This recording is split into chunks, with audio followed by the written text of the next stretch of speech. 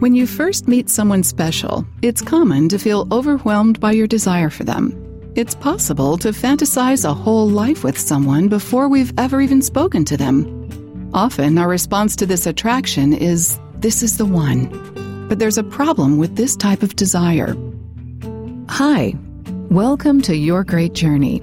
Each week, we offer you brief tips, techniques, and insights to help you move in positive directions and master big change. For more information, please visit yourgreatjourney.com. Your Great Journey is brought to you by audiobook publisher Wetware Media. Wetware Media publishes a wide variety of personal transformation audiobooks available from any major online audiobook retailer. For more information, please visit wetwaremedia.com. That's WETWAREMEDIA.com.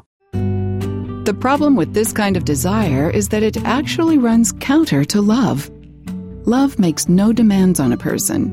It only opens the door and invites them to come inside. Today we're sharing an excerpt from the audiobook The Sacred Hub, Living in the Shimmering Light of Your True Self, by Robert Rabin. This audiobook is an inspiring collection of essays on meditation, self-inquiry, awareness, freedom, and more. It's an uplifting guide through the process of questioning, reframing, and deepening awareness that will help you discover your own infinite nature, one of enduring happiness and peace. In this excerpt, Robert Rabin discusses the beginning of a romantic relationship. When you begin to care for someone, you might see them as the missing piece that will complete your own life. Robert points out that if we hope that another person will fill us with what we don't already have, we are sowing the seeds of attachment and dependency.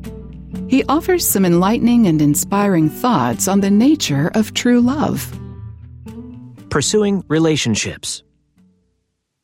We often enter relationships without knowing our own self, hoping that another person will provide what we think we don't already have. We create an image of ourselves that reflects our incompleteness, and we hold out that image to another person. They, in turn, hold out their image to us. The relationship begins, but it is a relationship of two images, two objects, two sets of desires. This kind of relationship ends in disappointment because it is not authentic. We might blame some discrepancy of compatibility or life purpose, but in reality, the disappointment is that neither has been touched. Only the images are touched. This collision of images creates the patterns in our relationships, and it is the reason we often feel that we come to the same end, only with different people. What is our motive for pursuing relationships? Is it to provide security, financial, emotional, or psychological? Is it to mitigate loneliness or boredom? Is it to dramatize our own need to dominate and control? Is it to animate deep-seated fantasies and imaginings? Is there a strong sexual urge that demands consummation without regard to the consequences? When we look at another person, what do we see? Do we see only an object to satisfy our unexamined needs, desires, and fantasies? And if we say that we do see another person, are we seeing only the facade of their projected imagination and cravings? We cannot pursue other people as prey. In doing so, there is always deception and sadness. There are some people with whom we experience an instant magnetism that is overwhelming. We feel deep currents of attraction and love. We immediately channel this energy of attraction into the trap of our fantasies. Think how often our response to attraction is, "This is the one." We are not meant to possess the object of our love, to imprison it in our wanting. Only in freedom is there love. When we experience love with someone, it is to deepen our capacity for love. We must be honest about our motives for pursuing relationships. If we hope that another person will fill us with what we don't already have, we are sowing the seeds of attachment and dependency.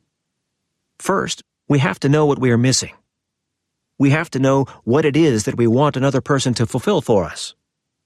Once we see this clearly, we might also see that it is our responsibility to fulfill ourselves with our own inner resources of being and self-knowing. Having done this, we can bring this fullness to every person we meet.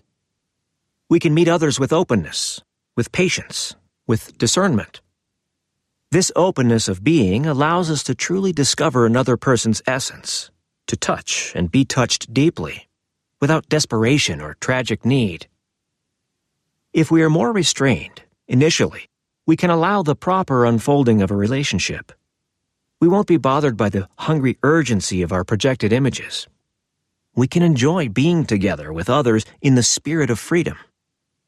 We can let things develop. As we move in the world, without desperation, without hunger, we will meet many people. We will have many relationships, some of which might last for a day, others deep and enduring. Let people enter your life freely, with ease and happiness and respect. Don't treat them as objects, but discover them with openness and curiosity. Don't become agitated and tense. Don't grab. Don't hold on.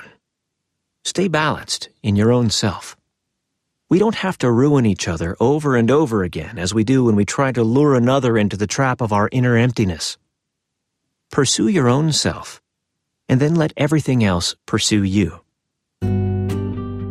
Thanks for listening to this excerpt from the audiobook, The Sacred Hub, Living in the Shimmering Light of Your True Self. You can purchase the complete audiobook from any major online audiobook retailer.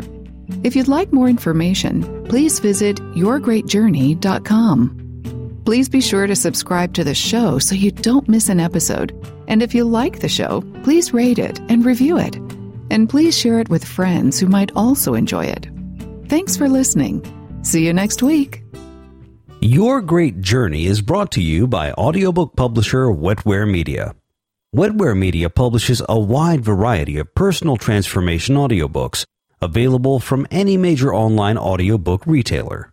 For more information, please visit wetwaremedia.com. That's WETWAREMEDIA.com.